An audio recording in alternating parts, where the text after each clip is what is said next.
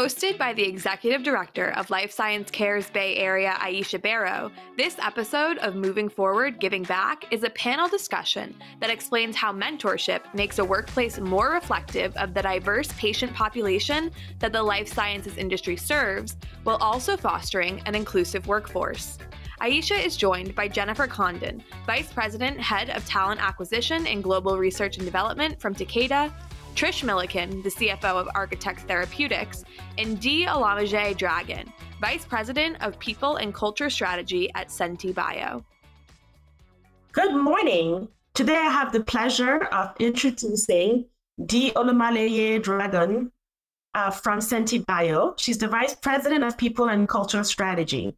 We also have Jennifer Condon, who's the Vice President and Head of Talent Acquisition and Global Research and Development at Takeda. Finally, last but not least, we have Trisha Milliken, who is the CFO at Architect Therapeutics. My name is Aisha Barrow. I'm the Executive Director of Life Science Cares in the Bay Area. I am very excited about this topic of mentoring in the industry.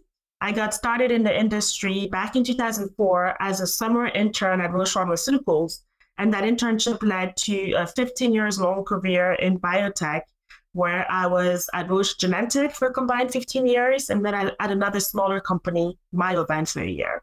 And throughout that time, mentoring has played a great role in my career and continues to play an amazing role in my development here at Life Science Cares Bay Area.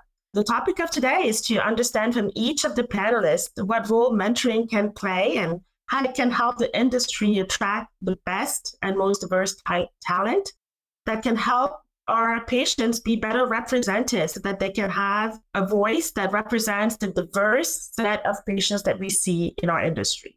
My first question to each of you, and I'm going to start with Dee for this question and then go to Jennifer and Trisha, is can you tell me how you got started in the industry, what drew you to it, and what role mentorship has played in your career? Thank you, Aisha. Very honored to be on this panel this morning. I've taken a pretty non-traditional path to my current role in both biopharma and just in general. I've always been someone who, from the very beginning when I was in college and thinking about a career, I just knew I wanted to help people. That was the extent of it. And everyone said, if you want to help people, you should go into human resources or personnel or staffing and some of those other terms that people used to use in the late 90s, early 2000s. My role currently as head of people or VP of people at Senti came just 5 years ago. So prior to 5 years ago, I had gone into HR. I didn't love it.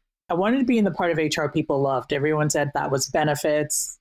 And so I went into benefits as a consultant. And over the years, as companies have done more for employees, it started to expand from benefits, moving into employee experience curation, moving into diversity, equity, and inclusion, moving into employee engagement, and over time expanded into all these different realms. And once all of that happened, I started to think to myself, I'm really now a shadow HR person. I should really think about going in-house. But I didn't think I would be able to find a role in any industry leading a people function without ever having been in the seat myself. Then came Senti. The rest is history.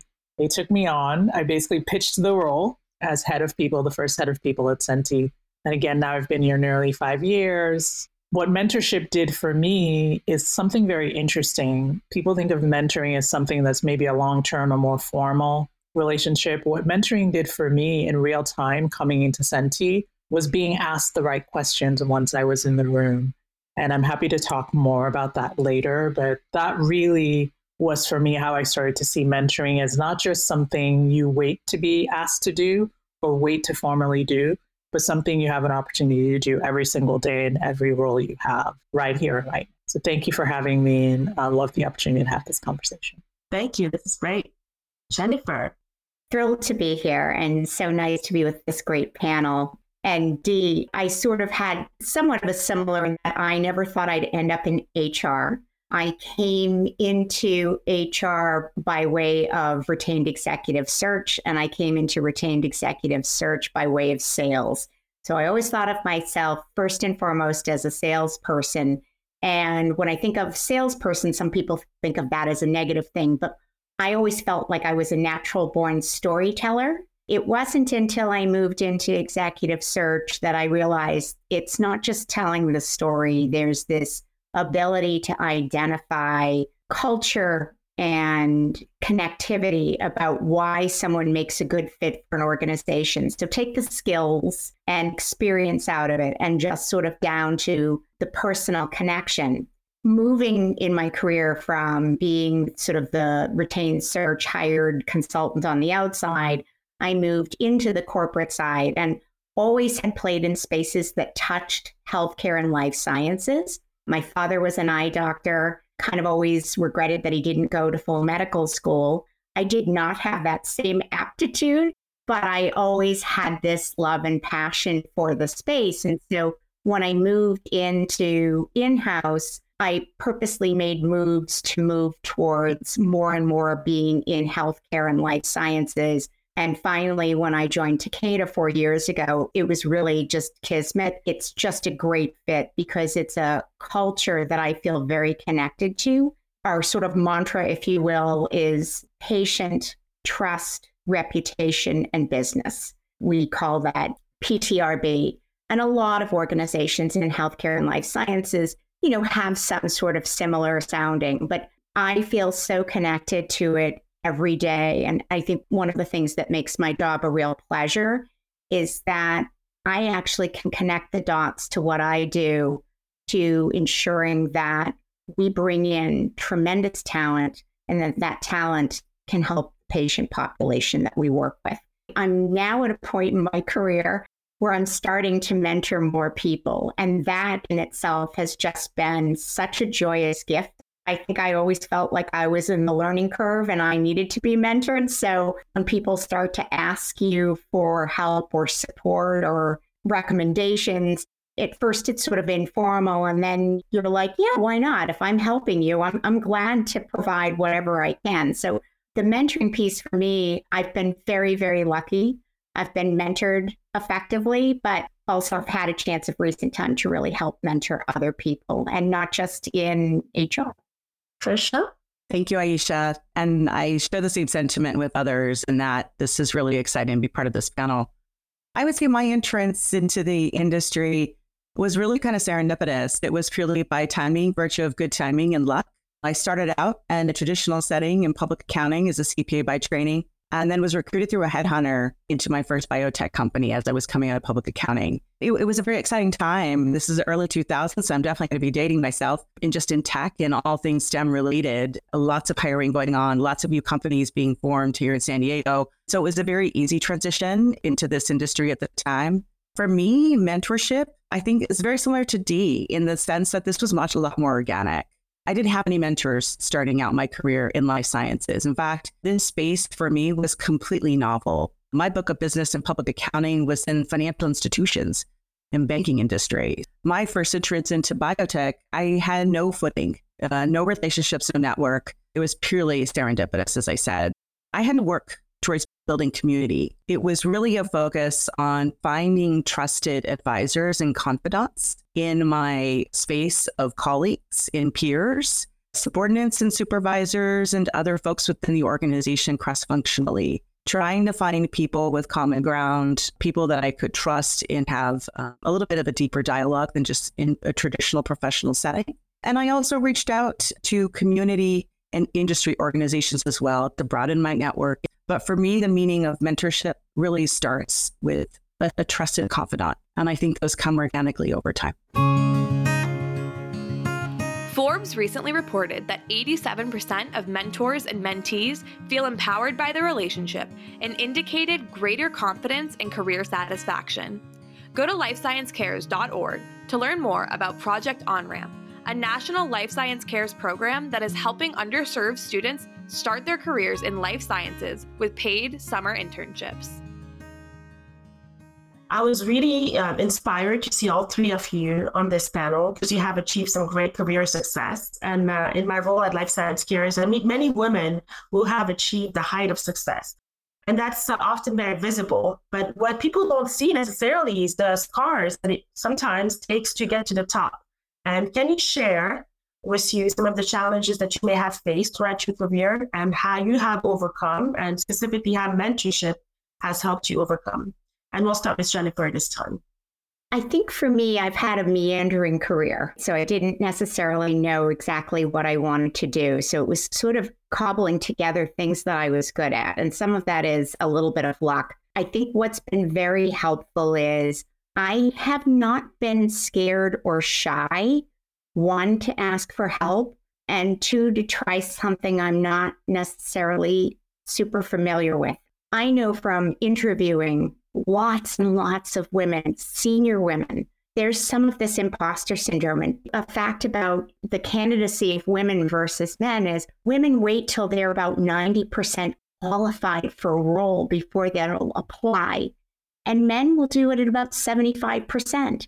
That's partly confidence, partly the way we've been raised to think about you don't put yourself out there unless you're sure you can do it. And I think what's been very lucky for me is I've been willing to try things that I'm not particularly great at and kind of have had the mindset of if I fail, something else will come along. I know I can work hard. I'll figure it out. And I've been very lucky that I have had people who've been like, yeah, go for it. Or that's okay if you don't know it. We'll figure out what you don't know. And if we need to, we'll coach you or we'll supplement. And I've just been very lucky. But I think half the battle is ask. So for me, some of the things to overcome is I never went to grad school. I always was working. I never had time. I know a lot of people who are at the level I'm at that have master's degrees and I don't. I worked. I needed to work. I needed to work and then had a family and I needed to work with my family. So I've always been a lifelong learner, but don't have the formal degrees behind it. I think that's something that's not anything to be ashamed of, but it's finding your path and not waiting for things to be perfect because they won't be. Awesome. Love it. Thank you. Thank you, Jennifer. Trisha. For me, it was really my experience going into this industry. My biggest challenge was honestly a sense of belonging. I was usually the only person that looked like me in just about every room that I entered in this space. I grew up in a community in my childhood of, quite frankly, people that were very similar to me, same ethnic background, similar dynamics socioeconomically. And so that was a familiar, safe space. It wasn't until I went to college and then ultimately into a professional setting that all of a sudden I encountered and became aware of other types of people and differences in communities and cultures. And it was honestly extraordinarily refreshing, but also very intimidating. Very intimidating, certainly in the professional setting, because I really did struggle building relationships with other people, even trying to do it in an informal way, in the break room, as an example. A lot of the conversations I didn't always or couldn't always participate in.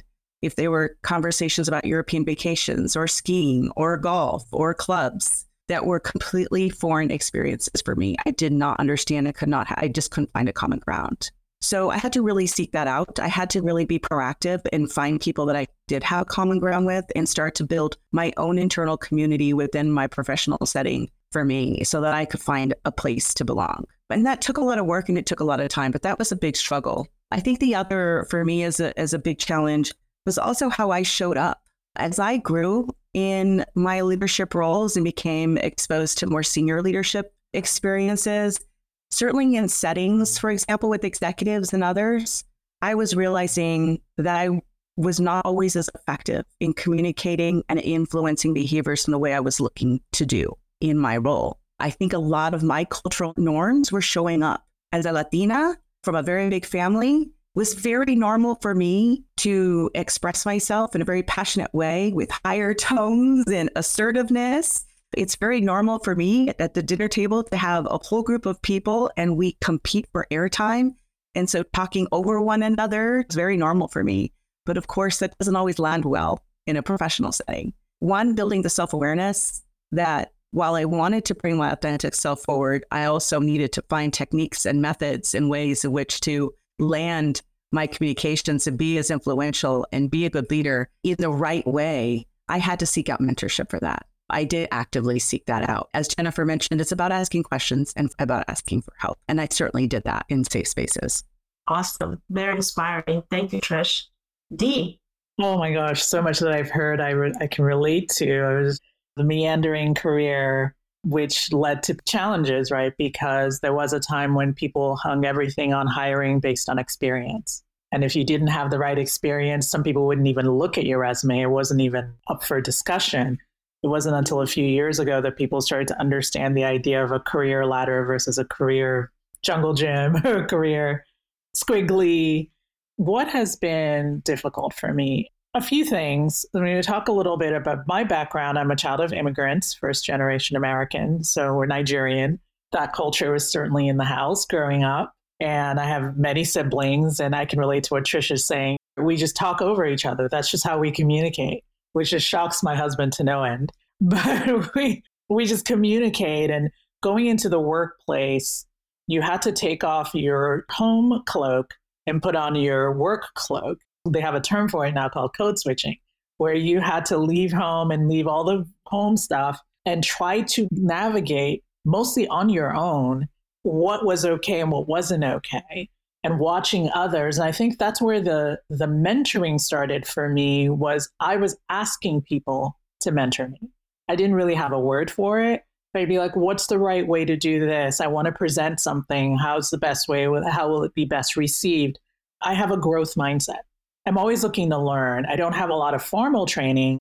I have a bachelor's degree. That's as much formal school as I went to, but always taking opportunities to have people point me to places to do more, learn more, find out more.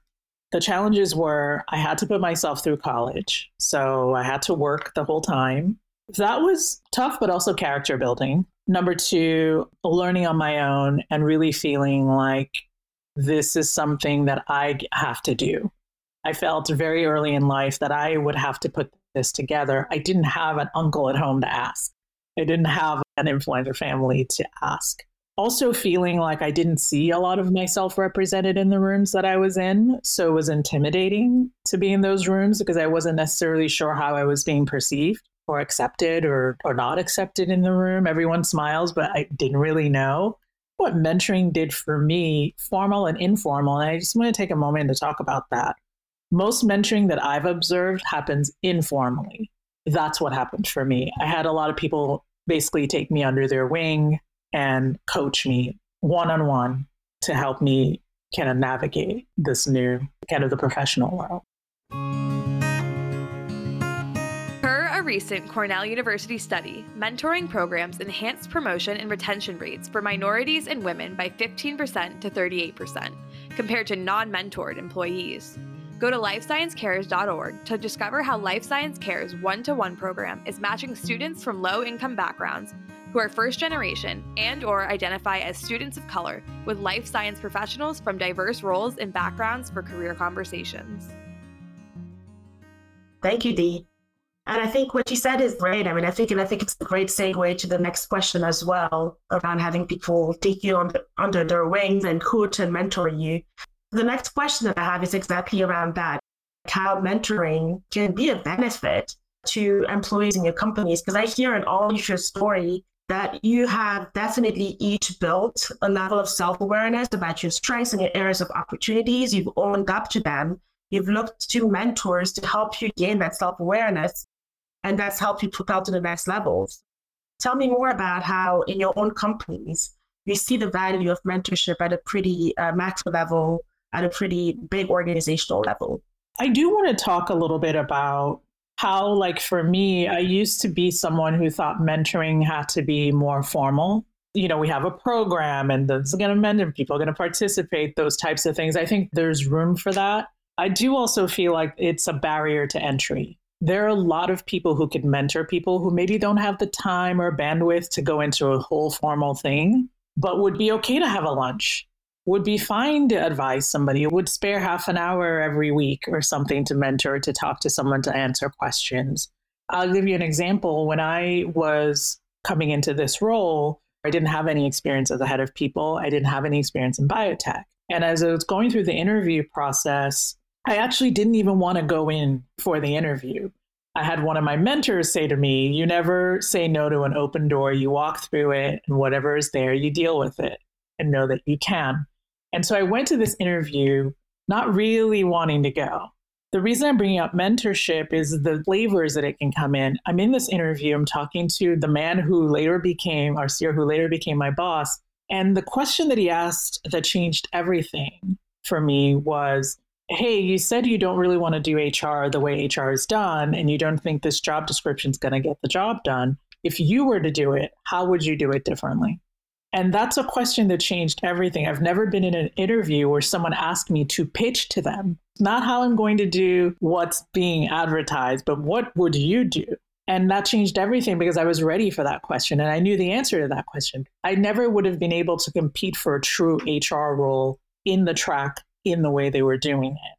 I considered him, and he later became a mentor of mine. I consider some of these questions, some of these moments, opportunities to mentoring moments versus always looking for this big way to make an impact. If it's not big, if it's not known, it's known to the individual. Because to me, mentoring is still a one-on-one sport. No matter how you slice or dice it, it's still a one-on-one. And anytime you have a one-on-one opportunity to influence someone's life, whether you know them or not, I'm seeking out those opportunities because I've learned over time that those moments that matter, those are the moments that actually drive change in people, individuals, and they take it and they move forward with it, just as I have in this role. I don't think that I'd be sitting here today in this role if that question had not been asked. If I didn't get to answer the question that I had the answers to versus the questions that people thought I should have the answers to when I walked into the room.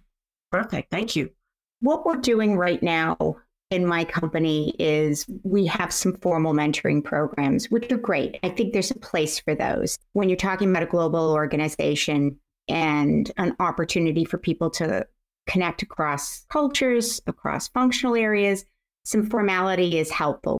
To have something where people apply, we know there's going to be a commitment on both ends. And I think people can get things out of that. I also totally agree with Dee, though, that there's a lot of informal mentoring. And I think some of that informal mentoring is as, if not more important than the formal.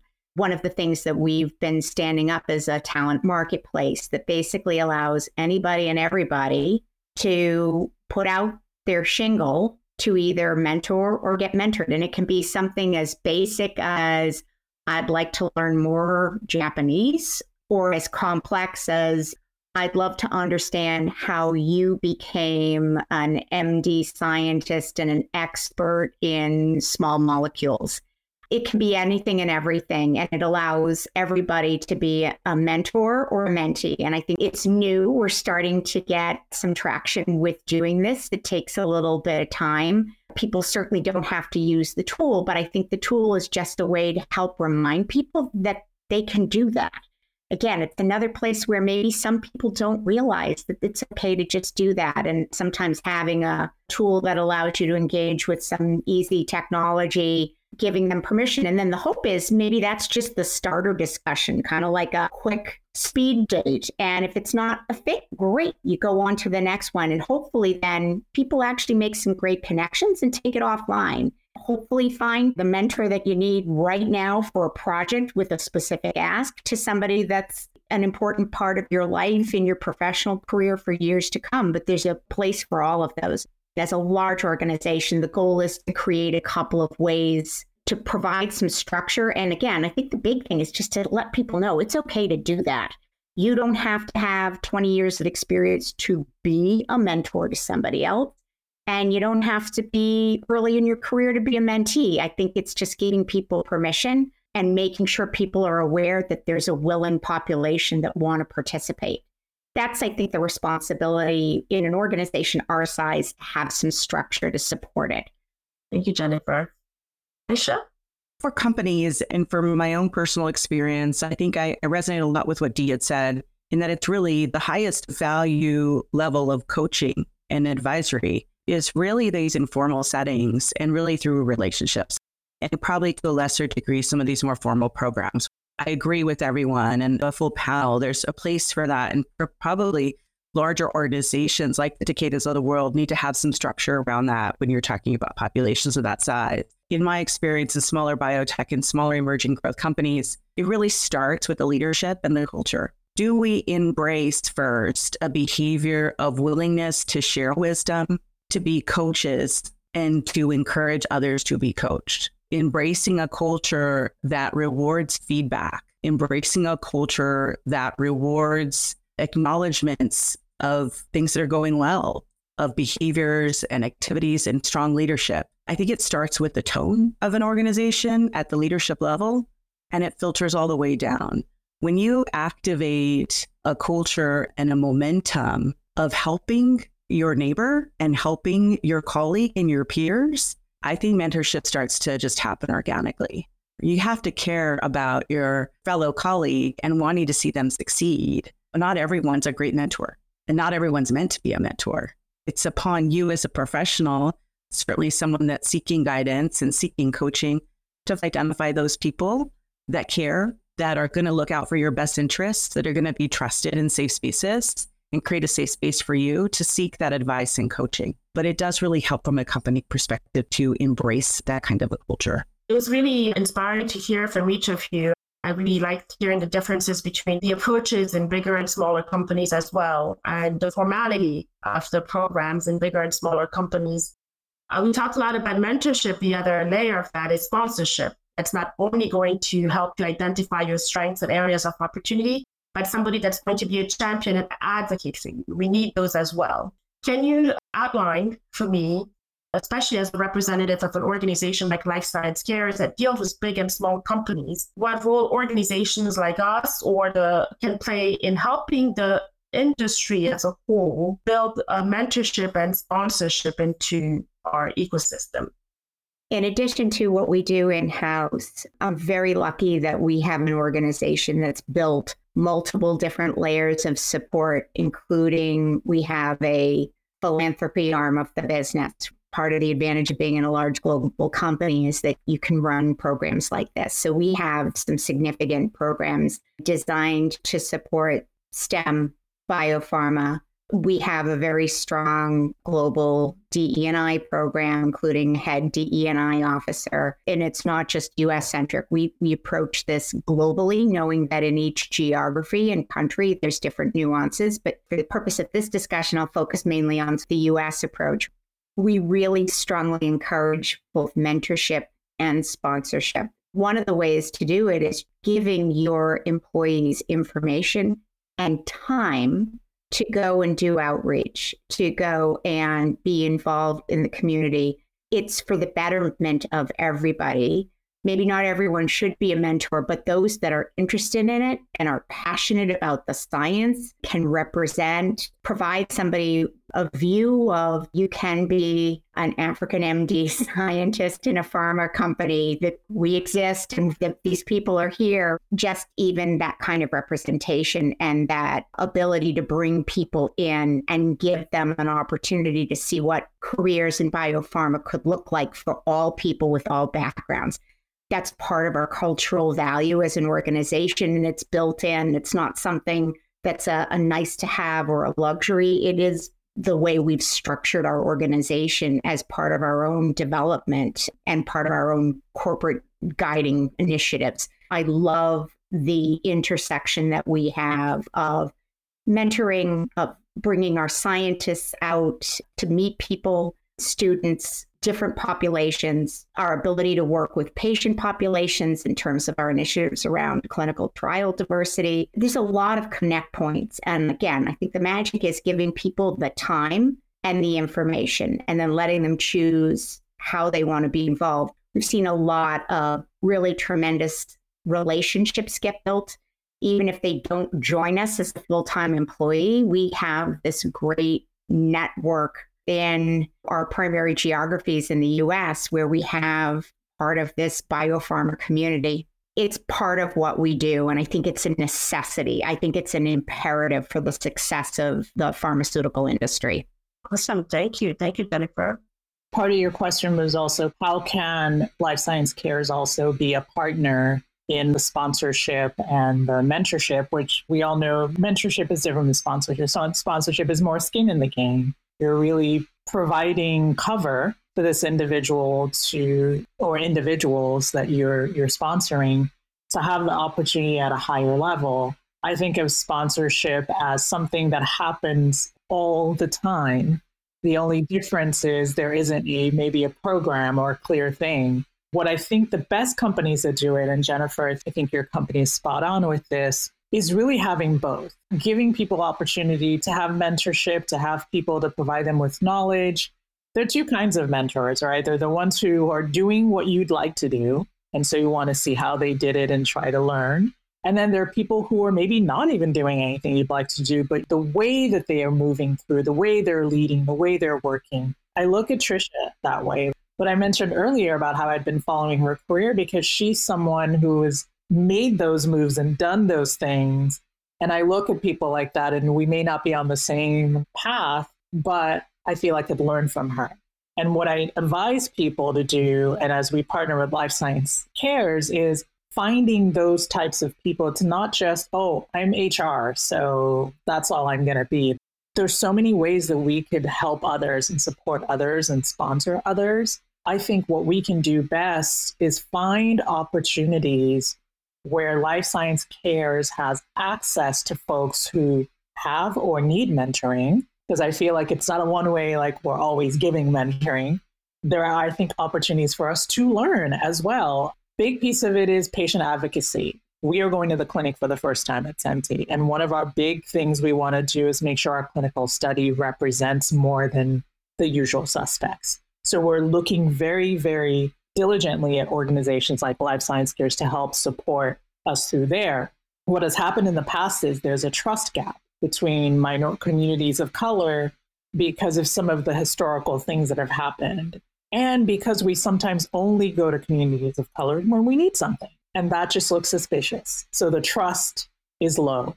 But if we're already partnering with organizations like Life Science Cares and others, to already have a partnership where we're mentoring, we're supporting, we're sharing like goals, and we're aligned.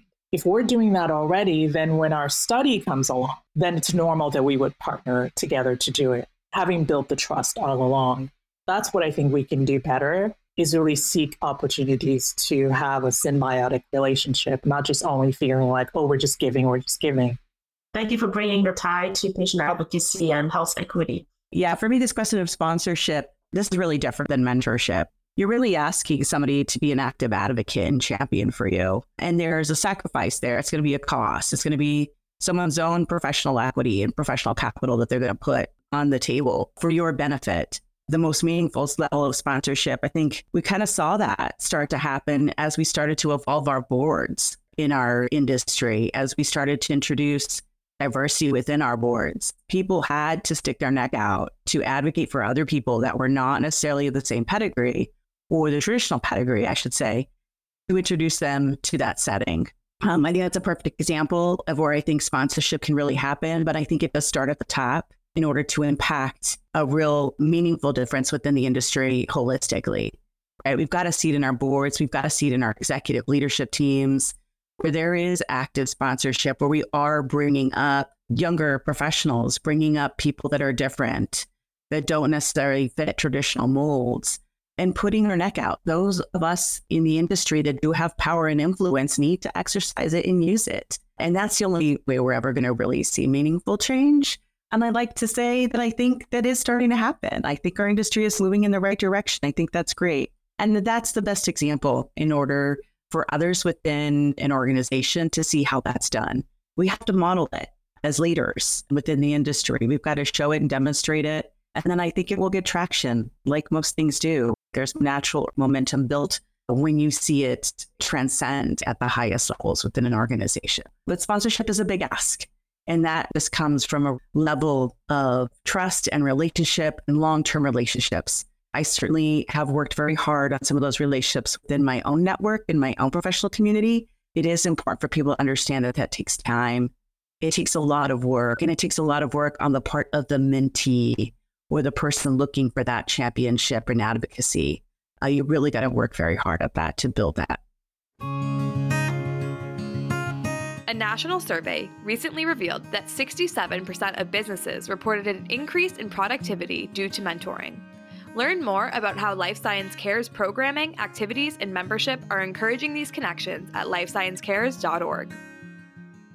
I love how you phrased it, Trisha, how sponsorship is really about putting your professional equity on the table for the benefit of somebody else. I think that is a perfect description.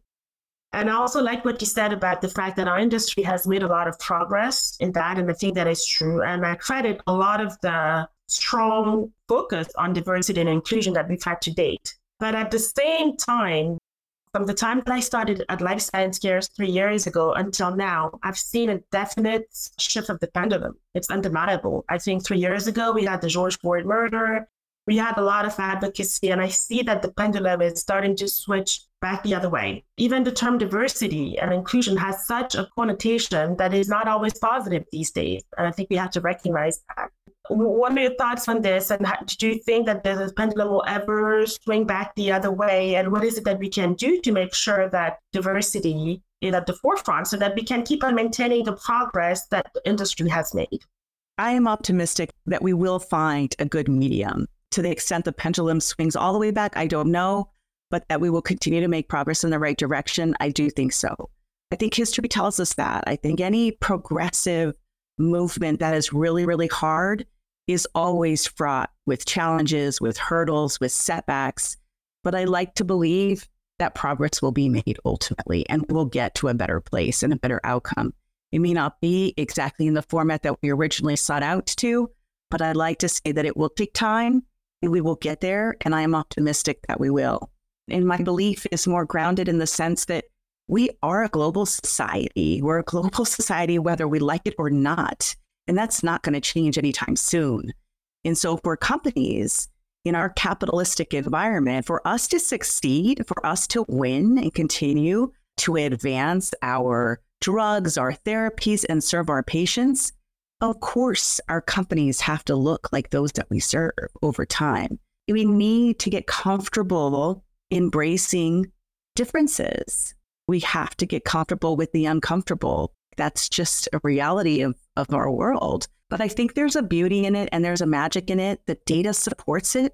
We have all seen lots of data that already tells us this is a win for organizations. The best teams are made up of people with different lived experiences that bring those experiences to bear in their leadership styles, in their communication styles, and decision-making as we embrace differences and realize that it's really a power. It's a superpower of our organizations and not a burden. And once we can get there, I think we'll all be better for it. So I am very optimistic that we will get to a good place. Yeah, thank you. Thank you for that optimism. We need it. Jennifer? I'm also optimistic. Tricia touched on something. We make these drugs for benefits of patients, but we know that it's a very, very expensive process. And so we need to make money. These organizations that we're in need to make money. There is truth. There's been research and data to support for years and years now that the more diversified an organization is, particularly at the leadership levels, the more successful the organization is going to be. So there's an absolute business imperative in addition to it's the right thing to do. So some of my optimism might be a little couched in a little cynicism in that commercially, to be viable, to play in this global landscape in biopharma, we need to be diverse. We need to have the right level of representation to support a global population in terms of being able to provide them with the right kinds of care. I also think that change is hard. And I think for as many steps we might have gone back, I think that we haven't gone all the way back. And I definitely think progress for us is a little bit like a cha-cha, maybe it's 2 steps forward, 1 step back. I think what's most important is if the people in leadership roles are really passionate and committed to this, and they can demonstrate that to their employee population, we will continue to chug along and make progress. Is it as fast and as encompassing and as sweeping as I personally like? No, but we're getting there. And one other conversation I had actually just the other evening with people and talking about sort of the political environment, that swings back and forth. What I've been very happy to see, though, is the corporate environment, for the most part, has stayed forward moving and have not necessarily. In fact, in some cases, I feel like some of the large corporate organizations in America have moved to being more progressive when the government has been less so. So I'm cautiously optimistic as well that we will continue to go in the right direction. Thank you. Thank you, Jennifer. Dee, take us home. I'm going to add my voice to the chorus. I really agree with what both Trisha and Jennifer have said.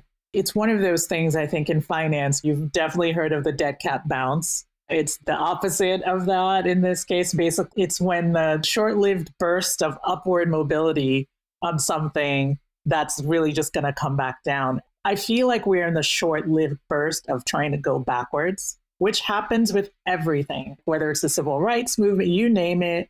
There's always a time when someone's going to just try to push it back, but we can't outrun facts. We can't outrun numbers. The fact is, by 2050, most people in this country will be mixed in some way, at least with one other race. So they will be people of color in some way, shape, or form. We need to cater to that. We've talked about needing to make money to run our companies, or run our businesses, and to take care of people. In order to care for those people, in order to have the therapies that work for those people, we need to involve those folks, whether in the creation of the drug, the testing of the drug, you name it. I view this as an inevitable dead cat bounce. Of course, it's going to bounce back.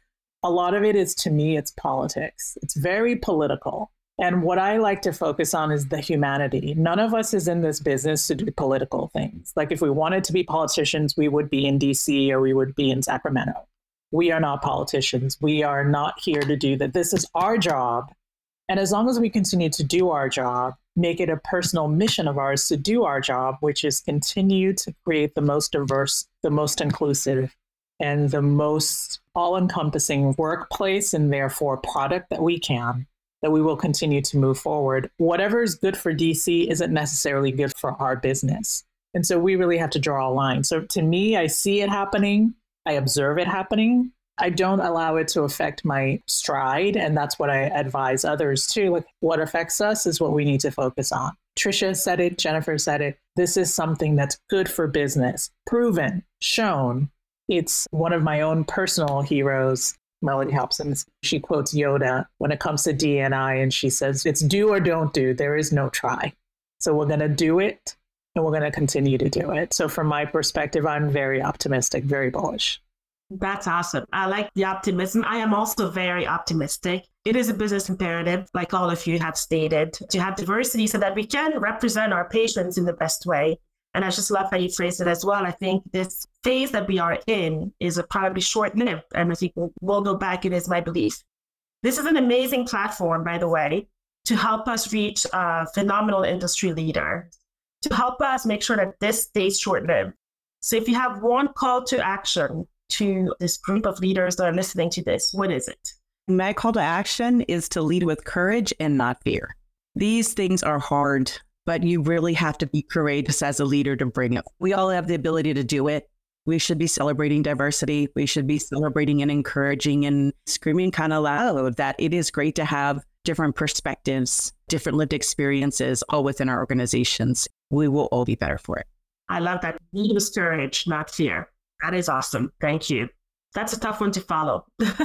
I'll take the HR people route and say, because it's leading with courage, but also take the risk on skills and future talent. Worry less about the name brand schools, the years of experience. I think we need to be open to a vast population of talent to make up the future for the biopharma industry. Take the risk. I would rather take the risk on somebody who is passionate, skills, wants to try, and then put the time in to develop them. The more we do that and lean into that, we will naturally create a more diverse and inclusive. When we get so boxed in about it's got to look and sound and be just like this, we really want diversity on all levels, obviously race, gender, ethnicity, but diversity of thought, diversity of background. And I think one of the things to do is be a risk taker when you are bringing in talent and when you're developing your talent. I think opportunity, be a creator of opportunity, no matter where you sit, whether you're a leader or frontline manager. If you are in the seat and you have the opportunity, do it. Ask the question that I was asked that changed everything. Ask the question, lead with courage, but also manage with courage. Be courageous in whatever role that you find yourself in. If you normally would go to the left, what would happen if we went to the right? When we were hiring at Senti for our CFO, we wanted to have a diverse search. That was the conversation. We're going to have a diverse search because we felt that our C-suite needed that. I noticed that a lot of the resumes we were receiving had a lot of people who had the same years of experience, the same amount, or even more sometimes, but they had never been a CFO. They were like SVP, VP, extra VP, but they had more experience and more exposure. And what I started to notice, it's not that the pipeline isn't there, it's that we are limited. We say it has to be this title. If they don't have this title, but we don't look down to see what they've done, what talent we have here. I would put those two, what Trish and Jennifer said, together. Open up your mind to look at the talent, take that brave and courageous action to bring that person to the fore and have them participate, because that's really where it starts, that diversity, that including folks. What I said about Meghan Markle was the royal family was very happy to have a person of color because it made them look good to the world. And they could, of course, say, yes, we are a very modern monarchy, but then there's no inclusion. They're like, you have to come and be like us, dress like us, be like us, curtsy like us, look good, but blend in. And to me, that is a tokenism thing that ended up happening. So that's what we don't want. And so when I look at that full situation, because it is a job, they are a company. They were very good with the diversity part, could not figure out the inclusion, could not figure out the belonging. And that's what we want. I think that's fantastic. We want the inclusion. We want the belonging. And it takes courage. It takes all of it, right? Yeah, we need someone with courage. The queen, someone, the king, somebody needed to be courageous, as Trish and Jennifer said. And there's no courage. And it is true. I mean, I think we don't want tokenism. We want diverse employees to be at the table and to feel included and not there just to represent, but also to bring their authentic voices themselves to the table. So this has been amazing. This has been awesome. And I think this is a very inspiring call to action for industry leaders to continue to have the courage, take the risk, develop the inclusion so that we can have the best at the table. And Project OnRamp is, by the way, a great vehicle that does exactly that.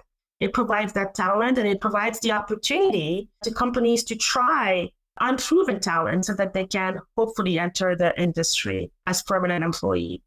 So thank you to each of you for your very generous, accounts and wisdoms, and it's been fantastic. And I am very optimistic about the future of diversity and inclusion in this industry, and I know that this will reach many, many important leaders. Happy Black History Month, and thank you for having us. Thank you so much for the opportunity, Aisha.